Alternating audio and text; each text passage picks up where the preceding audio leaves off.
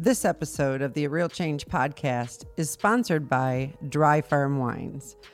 Now, you've got to hear this. Because of gut health and other things and trying to keep my 56-year-old body lean and strong, stopped drinking wine a couple years ago because the sugar just kept messing me up in all of my efforts. And then I found Dry Farm Wines. Okay, these are lower sulfites, lower alcohol, sugar-free, grown organically and biodynamically. And to be honest with you, what does all that mean? It means it's paleo and keto friendly. It means it's low carb friendly. It means I can now drink wine and not have my gut get upset. I can now drink wine and not have all my diet efforts be ruined. You guys have to try Dry Farm Wines. And I've got a great offer for you where you actually can get a bottle when you order a bottle for just a penny. My personal favorite happens to be the rosé and the red, but they have so many different selections, including sparkling. You've got to check it out. So go to dryfarmwines.com/a real change for your penny bottle offer. And remember, Dry Farm Wines makes it funner to not only drink wine, but you actually can do it without the guilt. Dryfarmwines.com/a real change for your penny bottle offer.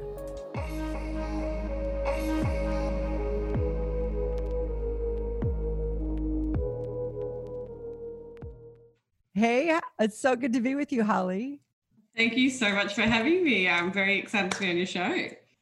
Well, we're excited to have you, and Lane has really stirred us up, and I knew I had to get his bride on here. Oh gosh. And have some girl power talk and have some fun. So tell us what you do, what you're passionate about, something that no one on the internet knows about you, and we can go from there. Sure. So I guess I probably should start with what my credentials are. So that explains what I do. So my background is in dietetics. So I guess I used to do a lot of sport when I was really young, track athletics, basketball. I think my mum put us into every single sport you could ever imagine. And that kind of, I just grew into a love and a passion for physical activity, sport, nutrition, and everything to do with that. Like I'm just super interested in like how that all works. It's such a dynamic process. So I went and got qualified in my undergraduate in food science and nutrition.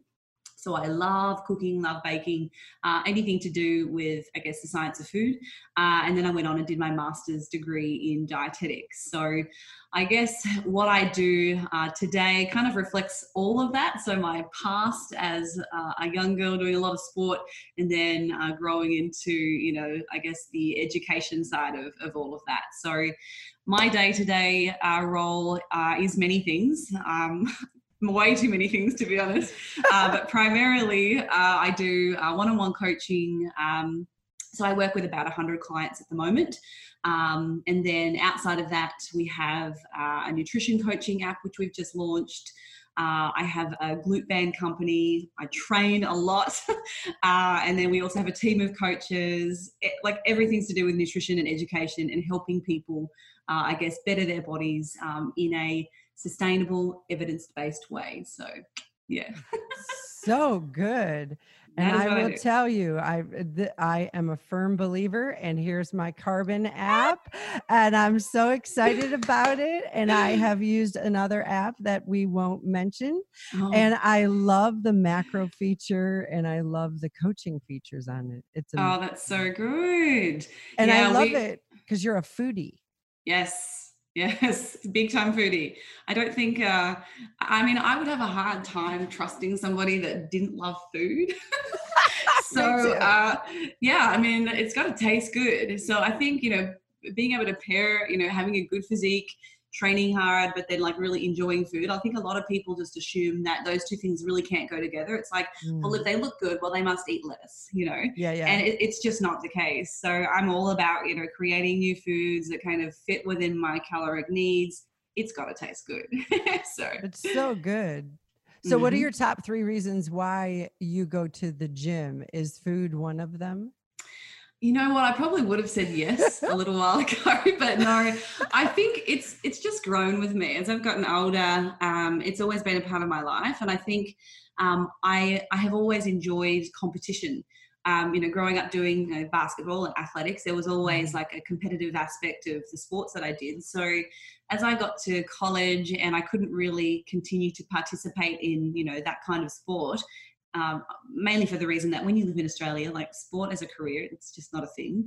You're either a jacked athletic male. No, not at all. Sports for females in Australia as a career, forget about it if you want to have any kind of income. Mm-mm. So yeah, unless you're a dude and you're playing AFL, you don't do sport. You may have an interest in it. So I think for me, that's kind of how I gravitated into gym and lifting and just, staying active. It kind of fit my schedule. I could do it whenever I wanted. I guess it's just grown with me. So now I do it as a habit. It's a hobby. I love it. I think some people find it, it's awful. Like they hate training and exercising. I could not be more opposite. It's part of my lifestyle. I love it too. Yes, I've seen all of your posts. You do a lot of exercise and fitness. Good on you, girl. Well, 3 years ago, couldn't even hardly walk around my own block. And so it's people like you, literally, Holly, who've inspired me and encouraged me. And one of the big reasons why I do like you is because you eat. You are not a part of the Salad Girl Club. And I have a comment on that. Yeah, aside from keeping me off the streets, eating is another motive why I like to go to work out. Oh yeah, it's definitely a benefit for sure. So tell me about the Salad Girl Club. Oh gosh, I think when I met Layne, actually, I think one of the first few times that we went out for dinner together, I could tell like he was kind of like, he's a nutrition guy. So this is my husband, for anyone that doesn't know him, Layne. We're eating together, and I think he was just analyzing what I was going to choose. And I kind of looked at him and I remember saying, I was like, I'm not going to order a salad. Like, there's no chance you will ever catch me eating a salad if I go out for dinner. Like, I couldn't think of anything worse. Like, exactly. Like, there's so many good things on the menu. If I can make it fit, spinach. That could be worse. I mean, if it's maybe drizzled in butter and some slivered almonds, I don't know. That's starting Parmesan to sound okay. Cheese, side of wine, a whole bottle. Oh, yes, exactly.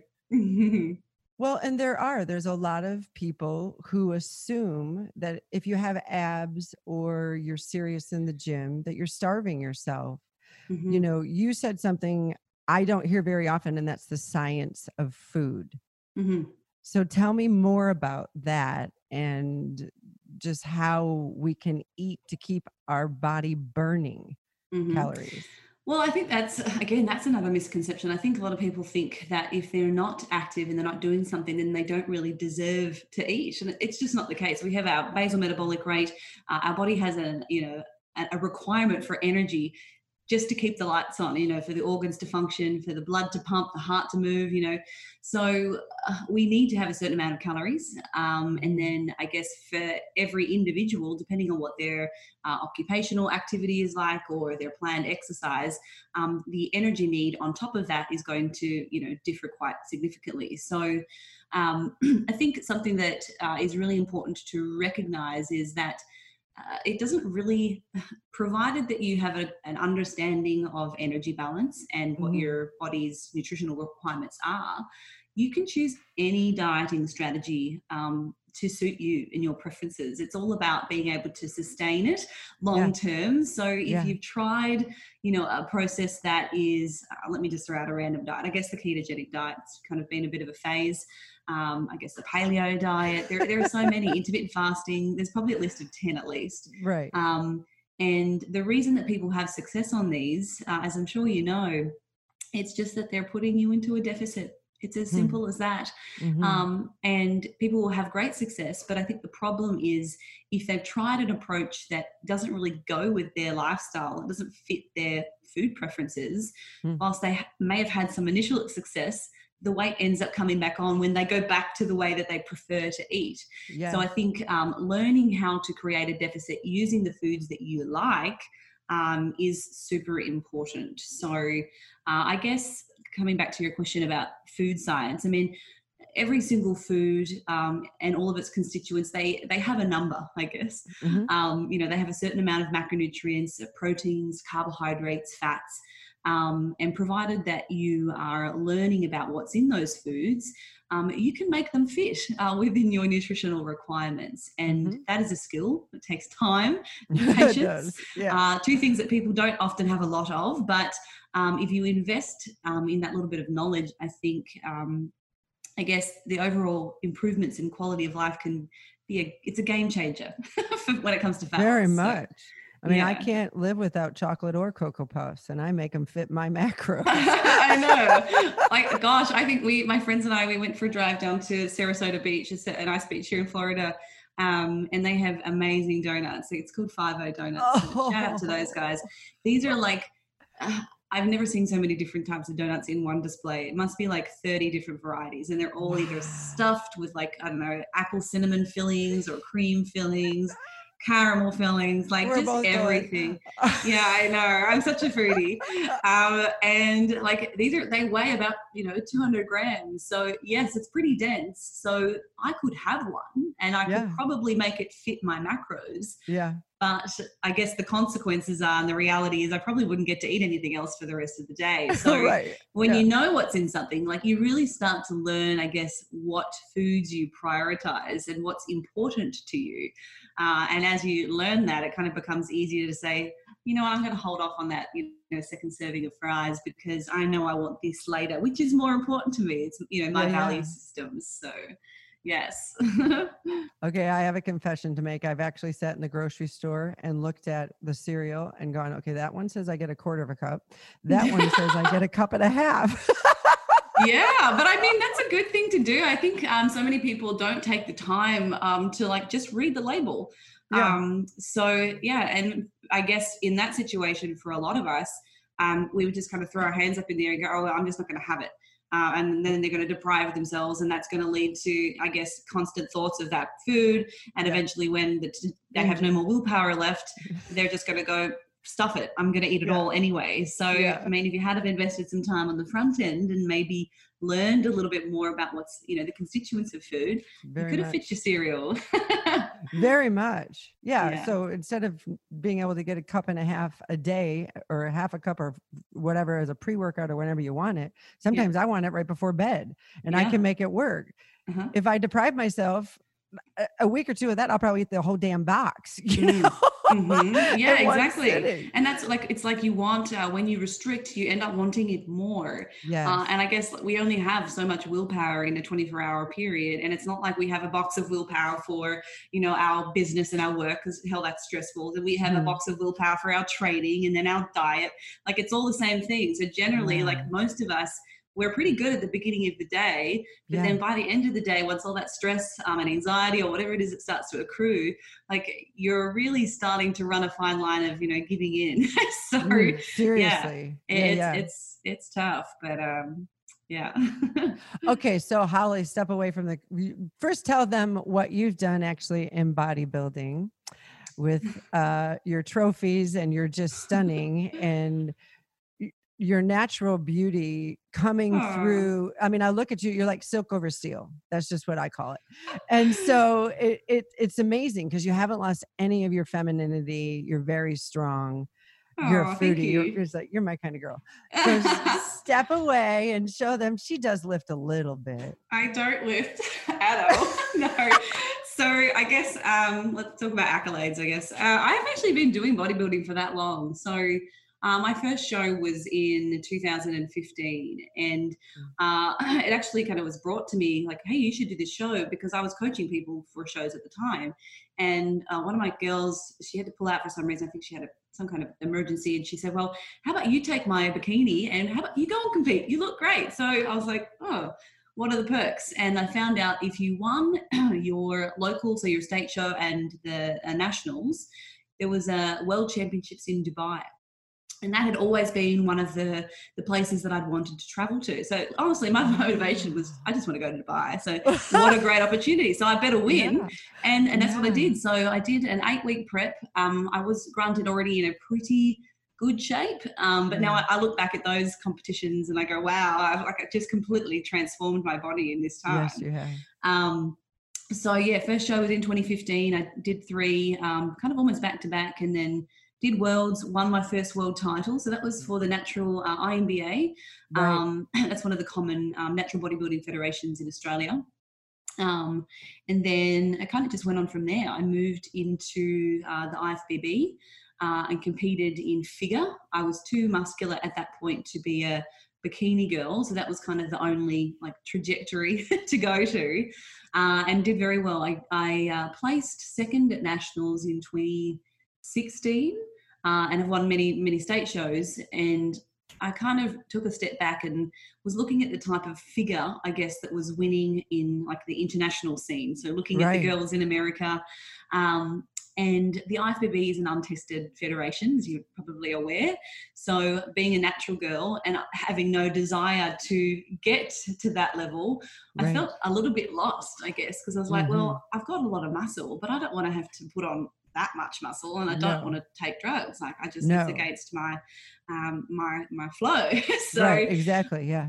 I guess that was kind of when I transitioned into the WBFF federation.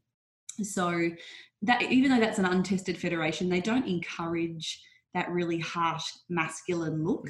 The current world champs, Stephanie and Hattie, two of my girls, they're beautiful. They're stunning. They've got amazing glutes, big thighs, like, but then, you know, small waist, just very feminine. So that was kind of the federation that I thought I would suit. And you also have the opportunity to kind of do the theme wear and pick like whatever you want. And it's fun. It's like a Broadway show. It's like Victoria's Secret on steroids. Like, it's just a really fun experience. And that was just so much more appealing to me than, you know, the rigidity.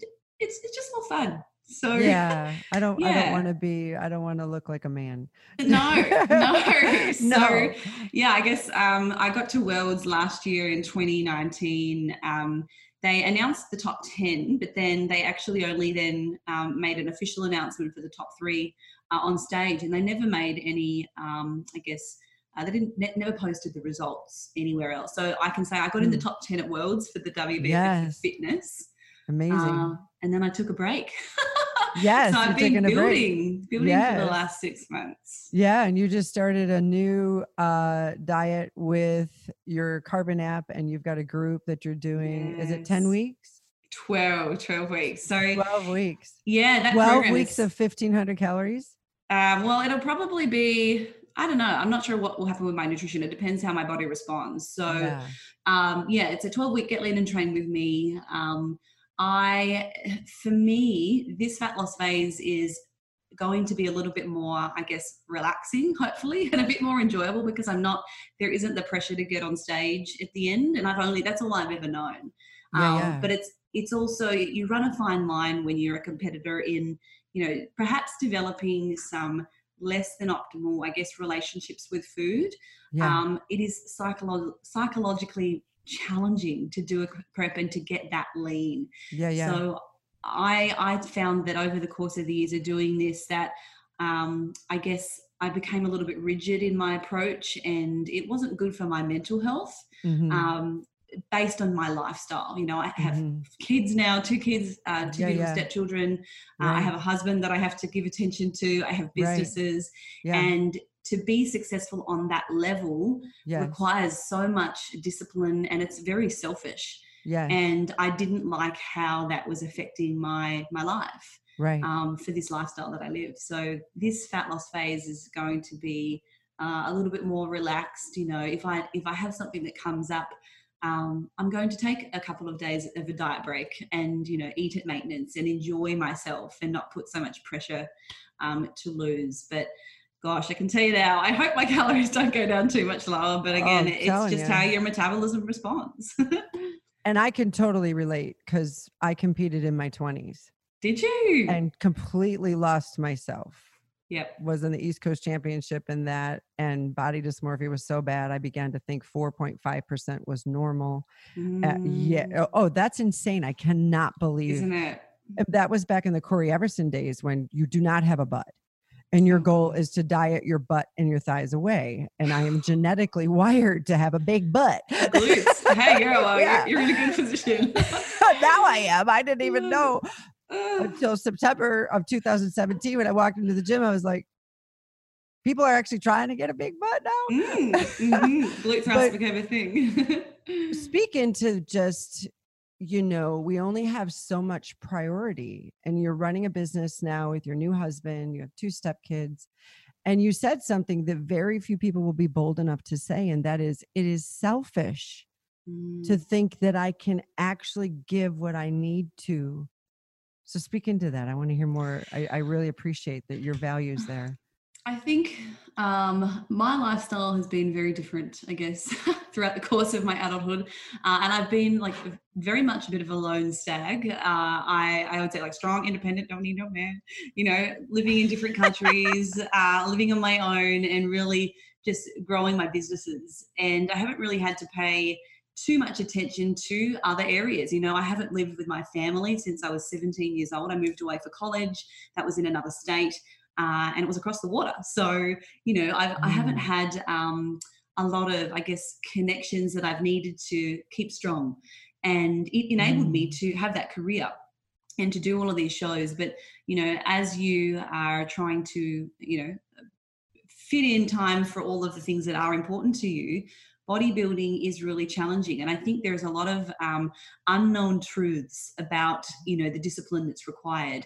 And whatever the case, whatever you see on social media about people that are constantly in great shape, there's probably a lot of sacrifice that people aren't aware of. So I'd love to speak on that. And I think hopefully kind of enlightens a few people. If you perhaps had, thought, gee, I wonder how they do this. They always look so good. They must be so happy. Oh, look at that gorgeous couple. Like, oh, they're living the dream. Well, first off, let's talk about libido. Let's talk about libido. So as your body fat levels decline, your leptin levels decrease, your hunger hormones are raging. The last thing you were thinking about is, hey, let's hop in the sack.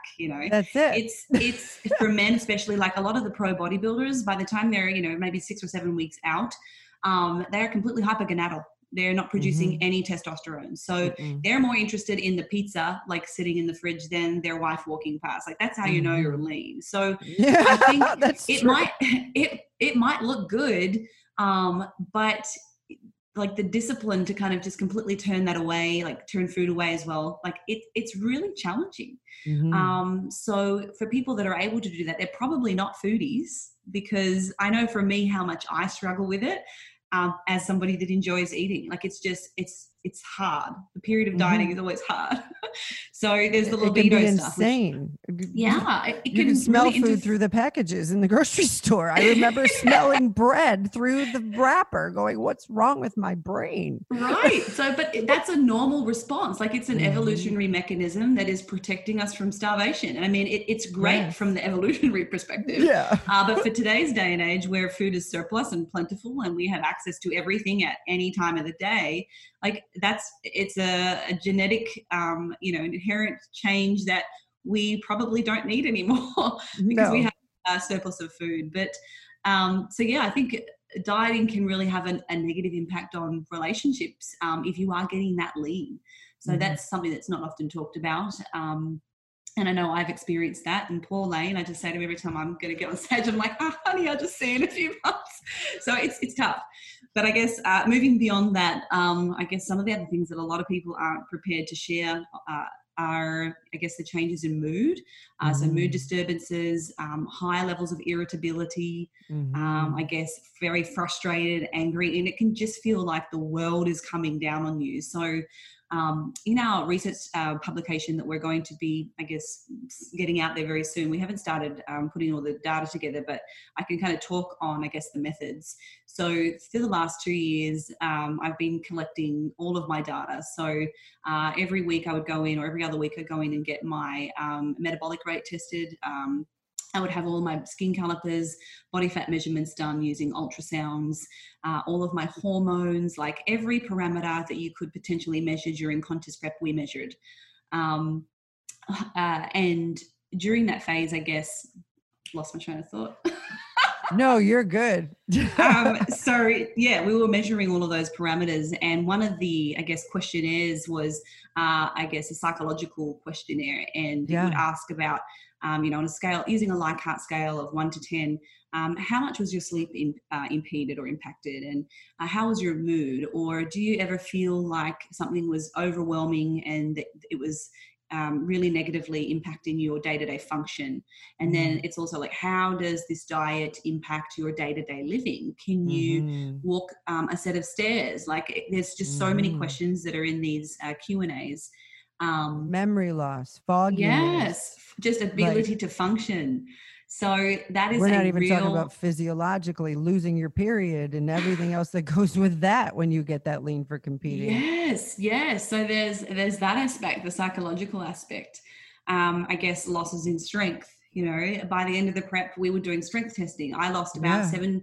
7 to 10% of my 1 rep max strength for my squats and my deadlifts. Wow. Just general energy. Like, it's Yes. hard, and people don't tell you that. Oh It no, might the be. Instagram photos don't tell you that. Are you Oh no, kidding? it's It it's doesn't tell you always. that you were on the way to the gym and you forgot where you were. You Yeah. remember competing and like sitting there in the road going, "Holy crap. Hmm. Where am I?" Yeah. Right. Because you just go off into a daze when your sugar's so low and you're getting Yeah. that lean. Nobody talks about that. No, it's really frustrating. I think I really try to be as transparent as possible. I have a YouTube channel where I am kind of Mm, talking through every week just an update about the process at that time. So I've done you're a fat so loss good one, at that. reverse one, and I try to lay it all out there because I think so many Instagram people just want to put the positives. And I mean, that's great. There's nothing wrong with being a positive person, but I think it's also to Mm-hmm. show, if you are having a bad day, let's talk about it. Like, okay, Yes. here are my struggles. This is what I'm going Yes. through. So, Yes. you're going after a long day of work. You've got to get to the gym at 9 o'clock to get that last bit of cardio in. Like, they're not things that people are sharing. No.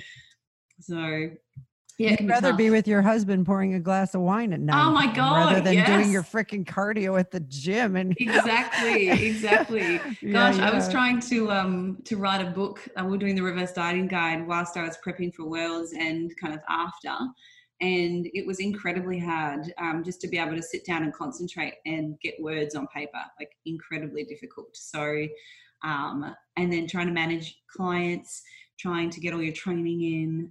You were working on another business at that time. Like, it was just like my head was going to explode. I So can't it's even. hard. Yeah. So it doesn't, you're the one who would put the caption of a really lean picture and then underneath it say, haven't had my period for 4 weeks, have no sex drive, Hmm. basically have no memory, can't seem to Hmm. coherently communicate, but Yeah. here's my picture. Yes. No, Mm-hmm. I think there is a bit of a difference, I guess, between getting stage lean and just somebody like from the general pop trying to diet down. So, whilst I've probably painted quite a negative picture for it, No, it's it all good. that Realistic. that is realistic, I guess, for people that are, at the competitive level, getting stage lean. But I think there is a lovely happy medium, Yep, thankfully, absolutely. and there is a process that can be sustainable. And I guess knowing the science and having some education behind you in how you go about that approach can make all the difference. So I guess something that we've been really, I guess, proactive about is just helping people to learn what is a sustainable approach to fat loss, and how can we make it easier? What are your methods? So Mm-hmm. yeah, we tried to get that across in all of the books. I Yeah. wish I would have documented it more because something I didn't even have a chance to tell Lane. So I hope that you'll let him know about this. And I really want to have you talk about it. Is the reverse dieting aspect. And Mhm. so 3 years ago, I hadn't been in the gym in 25 years and Wow. Crohn's disease and RA was weaning off of opiates and prednisone. And Wow. it was Lane's teaching on reverse dieting that helped me to go from eating 40 carbs a day to over 200 a day and actually accelerate my metabolism to be faster than when I was in my 30s. I'm 56. Wow. And so a lot of people might see reverse dieting as only for bodybuilding. Will you talk about how beneficial reverse dieting can be for women who maybe have over dieted or with hormone fluctuations, how it actually strengthens the body and can reboot that metabolism? Yeah, so I guess the term was probably coined back in maybe 2012 by Lane. So Mhm. I've had No, he's the best person genius. to kind of guide me through this, and then have play witness to coaching people, and then the research kind of followed. So the reverse diet, the purpose of it is to help restore your endogenous metabolism or your metabolic rate to its utmost potential, whilst minimizing body fat regain. So what tends to happen is, for a lot of people, men and women, who go through this yo-yo dieting phase, is they'll drastically, that is the first mistake, drastically under eat and Mm. restrict their calories. And it's a very normal response for our metabolism to kind of slow down to, I guess, combat, potential starvation or death. It like I was talking about before, it's an Right. evolutionary response. So the metabolism starts to slow down. And then usually people will have dieted for a point where they're done, they need to give up, or that's the end of the diet. And then they'll Mhm. make the mistake of returning back to their pre-diet calories, or just, it might not even be like an excessive amount. It might just be Mm-mm. an extra 500 calories that still feels very normal for them. Mhm. But the consequence is they'll put on a tremendous amount of body fat, potentially regain everything that they lost and more. Mhm. And then I guess if they repeat that process, then they'll restrict their calories again. They may lose the weight, and it's just a vicious cycle. And over time, what we see is people maintaining their weight on incredibly low calories, which doesn't make Mhm. sense, No. but is a direct response or outcome to that years of dieting. And also potentially going absolutely nuts in the gym, like having to train every Yes. day, Yeah. and they're not getting any progress. Like, I can't tell you the number of women who I've just had bawling. Like, I put in so much effort, I track my diet, but I'm Mhm. struggling to lose weight on 1,200 calories, and it makes me sad. So this whole process is just, it's changed so many people's lives. Very much. I wish that I had known this when I was young, because I personally suffered with an eating disorder as a Mhm. young girl. And I thought that, yes, and Mhm. it's, so many people don't talk about it. It's a bit of a taboo. No. But Yeah. had I known what I know now about the Yeah. reverse diet process, I would be a different human. I just know it. Yes. So I guess how the process works to repair somebody's metabolism is, very slowly and gradually we start to reintroduce calories. And it's slow for a reason. It's so that our metabolism has time to kind of catch up and meet, the calories that we're consuming. And eventually over time, you'll be able to increase them, Mhm. and get to a point where you're able to now finally eat a normal amount of calories. So 2,200 is my maintenance good at girl. That's 56. awesome. That's good. That's good. So I think the biggest fear for so many people about that whole process is like weight gain. It's like, well, I'm Yes. adding calories. How am I not going to gain body fat? Right. Well, there is a small risk. It depends on, the individual, how somebody will respond. But Right. generally, based on observations of having worked with hundreds of people through this process, and myself as well, I do this every year, Right. is that a little bit of body fat regain is actually necessary, particularly if you are trying to build muscle. Muscle doesn't just grow out of nothing. It needs calories to Energy. do that, a good amount of protein, and a resistance-based training program. Mhm. So, but generally what we see is, as calories increase, any body fat regained is far outweighed by the increases in calories. And we can Yeah. actually determine, when someone goes through a fat loss phase, through a reverse diet phase, Mhm. okay, what amount of weight gain can we equate to the calories that you've increased? But Right. then the difference is your metabolism improving. So we can literally look Mhm. at that and compare it. We Yes. talk about that in our book, The Reverse Dieting Guide. So, Mhm. so many people have valued from this. Eventually, over time, if you go through a number of phases of this reverse diet, integrated with periods of fat loss, what we end up seeing is people's body weight kind of going down towards what their ideal is, but the calories are kind of on the way back up. So it's kind of like a bit of a roller coaster with, how we implement them. So to give you a very brief example, but this is not like the only way to do it, but I'll often do a 15, 20-week diet with diet breaks for those who are wanting to take those. That's periods at maintenance, where I guess we're not intentionally trying to lose weight. It's just a break from the diet, and that's been shown to help mitigate decreases in our lean body mass, as well as I guess minimize the risk of metabolic slowing. So compared to a continuous diet. So we'll do a period of dieting with those breaks, and then we'll kind of match the time frame for the reverse diet. And ideally, we're trying to maintain the end of diet body weight, but we're trying to score those calories right back up with minimal change. And then you repeat that process.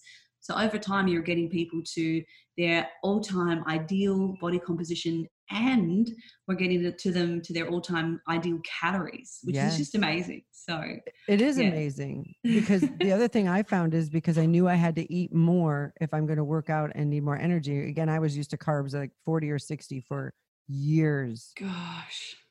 And then sometimes maybe even 1,000 calories or 1,200. So whenever I would try to add protein shakes or whatever the typical advice is, I not only would get bloated, I'd get constipated, and then I felt like my metabolism slowed down. So with what you guys teach on reverse dieting, it inches your way up, and you wake up sometimes and you're like, holy crap, I ate 500 more calories per day this week, and I dropped 2 pounds, and I can see my abs. I know. And isn't that's the wildest that you feel like you're winning times 11 million, Yes, that phenomenon, it probably takes place. Let me just think about the percentage, just roughly. And this is anecdote, probably takes place in about 10% of the people that I work with. So when it comes to reverse dieting, they may gain a tiny little bit off the front end, and that's just generally due to increase in carbohydrate. You've now got increased muscle glycogen stores, and when you store glycogen, it pulls in water. That's just how it's stored. So there's usually an initial increase in weight just from the glycogen. It's not fat. But as their body kind of starts to relax a little and realizes, hey, she's feeding me, this is awesome. Yeah, we're not starving. Output, their NEAT, their non-exercise activity thermogenesis. So that's incidental movement, like fidgeting, just, being happy to walk the set of stairs instead of taking the lift. Your an unplanned activity like you're doing now, just moving around, animation, it starts to go up. And it can, for some people, end up overcompensating so much so that they actually drop weight, even though we've increased their calories, because now they've got newfound energy, their performance in the gym goes up, they're able to actually put in a good effort, they're lifting more, and then their weight does actually go down. And that absolutely seems to be the case for people that are starting off with a higher body fat percentage but have been restricted in calories for a long period of time. So that definitely is far more common in people that perhaps are a little bit more overweight at the beginning of a reverse diet, which is very motivating for them, in fact. It's very motivating. And it also, in my personal experience, helped, and by following a lot of what you said, enabled me to look at my whole week and put in donuts where I wanted to on a treat meal day. Or like mine is, I swear by cheeseburger, French fry, bacon, mayo, give me the ketchup. I need chocolate dessert too. Yeah. And then the next day is legs day, and you don't gain any weight. Many times you can even lose it. Yeah. You wake up on Tuesday and you go, is it Friday yet? Yeah, I know. I'm somebody that likes to try and include just a little something, I think, each day during every the week. Day, I think when I have enough calorie flexibility, when I'm getting down to the wiry end, I guess, of a contest prep, it's more select. Like I will just wait until the weekend when I've got some free time and I can sit down and enjoy it. Right. But when, I guess, in an off season for me, I think the highest I've ever gotten my calories up to in my off season is about 2,500, and I'm not an adapter, or a responder. So when we think about how people respond to something like a reverse diet or even fat loss, we have people that seem to be able to increase calories by quite a bit, and their metabolism adapts very quickly, which is great in the case of a reverse diet, because all of a sudden people can just keep adding and adding and adding. I've had women that have been able to get the calories up to like 500 grams a day. Like I've had a couple of 25-year-olds that have been able to get over 500 and 90 plus grams of fat. And they're maintaining a body weight of like 62 kilograms, which blows my mind. That's like 134 pounds, right? Yeah. So we have people that are adapters, but on the same token, there are people that are able to do that. But when they diet down, because they're an adapter, their metabolism adapts down to those calories very quickly too. So in those situations, it's great for the people that are able to kind of get their calories up that high, because they have so much flexibility, to eat a variety of foods, to have a really good relationship with food and not feel restricted. But it still means that when they diet, it's going to be hard. Dieting isn't, if it wasn't easy, everyone would be walking around shredded. Right. But we have those adapters, and I'm not one of them, sadly. I'm just normal. I just kind of, I respond a little bit to both. So, I've been able to get my calories up to about 2,500. And when I have that kind of flexibility, I definitely like to just put a little something in every single day. I look forward to it. You work hard, long days, you want to come home and be able to have a bowl of ice cream or a donut or whatever it is. So this just goes to show how long I've been watching Layne and you. What's inside the food safe? Do you still use the food safe? I remember you guys showing a safe that you actually put food in. Yes. I have a cabinet that's way on the other side of the house with the Twizzlers and the popcorn and the gummy bears and all that. What's inside your food safe right now? The food we have, Layne has in his off season, his calories are crazy. It'd be like, 4,500. So this man, you can't just say to him, well, just eat clean foods, honey. Just eat that stuff.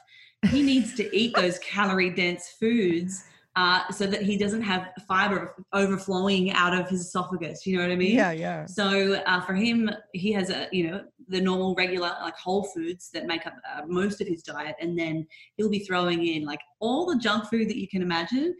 It was in my house, and here's me trying to get ready for Worlds, the most important thing, and I just open the cupboard and it's billowing out with Skittles. I'm just drowning in my kitchen with Tim Tams and jars of peanut butter. It's just overwhelming. So I like to make fun of him because he eats so much junk, but he can get away with it. He has the flexibility. He's worked hard to get his metabolism to where it is. But it definitely sits out of sight. And I think one of the strategies that can make it very much easier for people to diet is not having things in your direct sight or line of sight. So whether that means that you're putting stuff up to, the top shelf. So for me, he will throw things up the back because I'd have to climb up onto the counter to find this stuff. Who wants to do that? It's sometimes I just know that would stop me from doing it because I'd have to exert effort to get to the cupboard. But I guess for stageling competitions, I just didn't want to have that temptation. So we have this great big, it's actually just in his office. It's just out upstairs. And all the cupboards are full of his favorite foods. And all the kids, they like to have, cookies and all the good stuff. Right. But it's just a way out of sight. We just didn't want them either just being able to grab whatever they want, whenever they want. So yeah, it just so stays good. up there. It's so good. Okay, so Holly, do you guys work with women who are in their 40s and 50s and they're going through that big hormonal shift, but they also want to keep, for example, having body fat at 13% is great when you're 20 or 30. Having body, mine tends to be around 18-19%. Yeah. And so that's where you want it when you're my age, so that your skin looks great and your sex drive's still there and you still think you're not insane. Yeah. Yes. What do you have as words for women like that and going through that transition and doing a lot of what we've just talked about? Do you have any insight on that? Have you worked with groups like that? Yeah, absolutely. Probably 50% of my clients at the moment are over the age of 40, 45. So yes, it's definitely a demographic that I work with. Yeah. I think the biggest challenge for a lot of the people that have started, following us is that they have a past. they have a chronic history of dieting. Mm. So a lot of these people are kind of, you know, as I've described before, like they're getting to the point where they feel like they can't maintain their weight unless it's incredibly low calories. They feel like they're overexerting themselves. They're doing, you know, they're consistent with their training. And they're just in a really hard spot. And now let's throw menopause into that, where you've got changes to your estrogen levels, your progesterone. We're getting hormone shifts that are driving increases in body fluid. And I guess those hormones, especially specifically estrogen, it kind of acts in a very similar way to what would happen if you ate a really high sodium diet. Right. So it kind of affects the hormone aldosterone and our renin-angiotensin system. So how we kind of go about excreting sodium and how our body maintains fluid balance. Right. So a lot of the time as women go through this transition, they experience quite a shift in body weight. It may not necessarily be body fat. More often than not, it is just a transient rise in total body water due to those shifts in hormones. And until they go and see their endocrinologist, they get on some kind of medication if that's necessary to get them back into the normal ranges. Right. It can be a really frustrating space where they just feel stuck, and it's like, oh, it doesn't matter what I do, you know, nothing works. So my process is still very similar. I mean, I still have to do an initial nutrition assessment and make sure, you know, what's your past? Like, how did we get here in the first place? And then, you know, just going through those motions of, okay, well, right now, if we tried to diet you, your diet calories might be 1,200 calories. If you're willing to do that, I will support that. We have a hard cutoff where we won't diet someone on a certain amount of calories per kilogram of their lean body mass. It's just unrealistic, not sustainable. But if they're there, it probably means we have to do the reverse diet first. And it might mean that we're not focusing on weight loss right now. We're just working on restoring your metabolism. So in the future, dieting can be successful for you, because right now we've got nothing to pull from. There's no calories to take, and you're already working the candle at both ends. So the process is very similar. It's just identifying, I guess, the different things that can kind of influence our day-to-day weight fluctuations.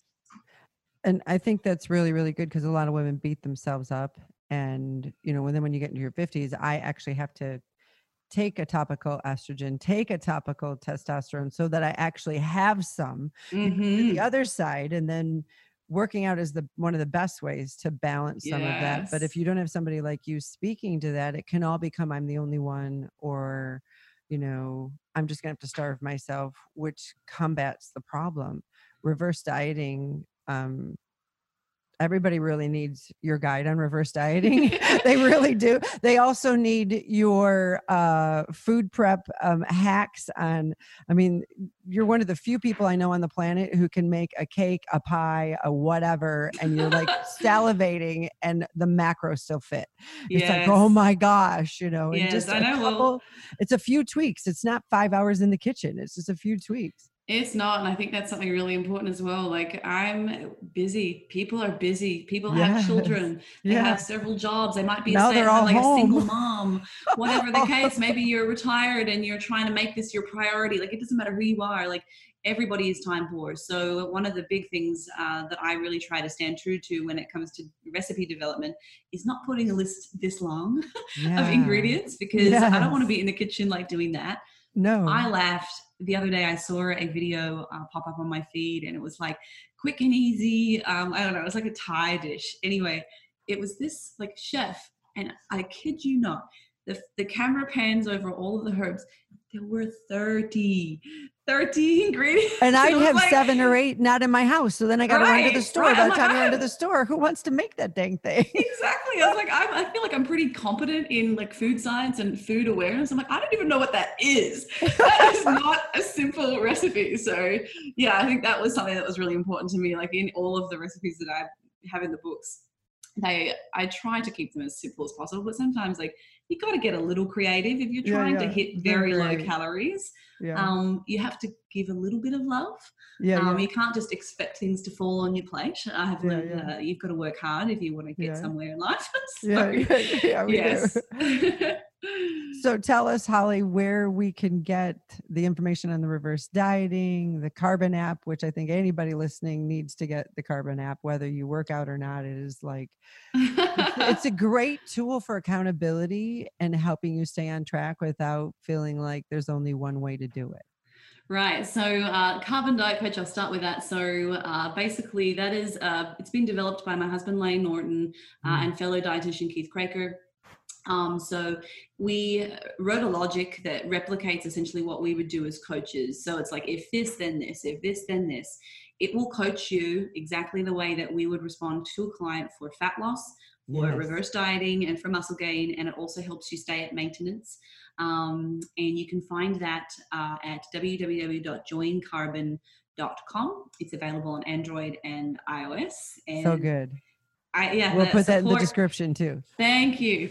I think the positive support we've received from people that have started using it is just overwhelming. Like, my heart is filled every time I go and check our Facebook page. The group page is incredible. As for the books, we have books. One of the books is called The Complete Contest Prep Guide. We have another book called Fat Loss Forever.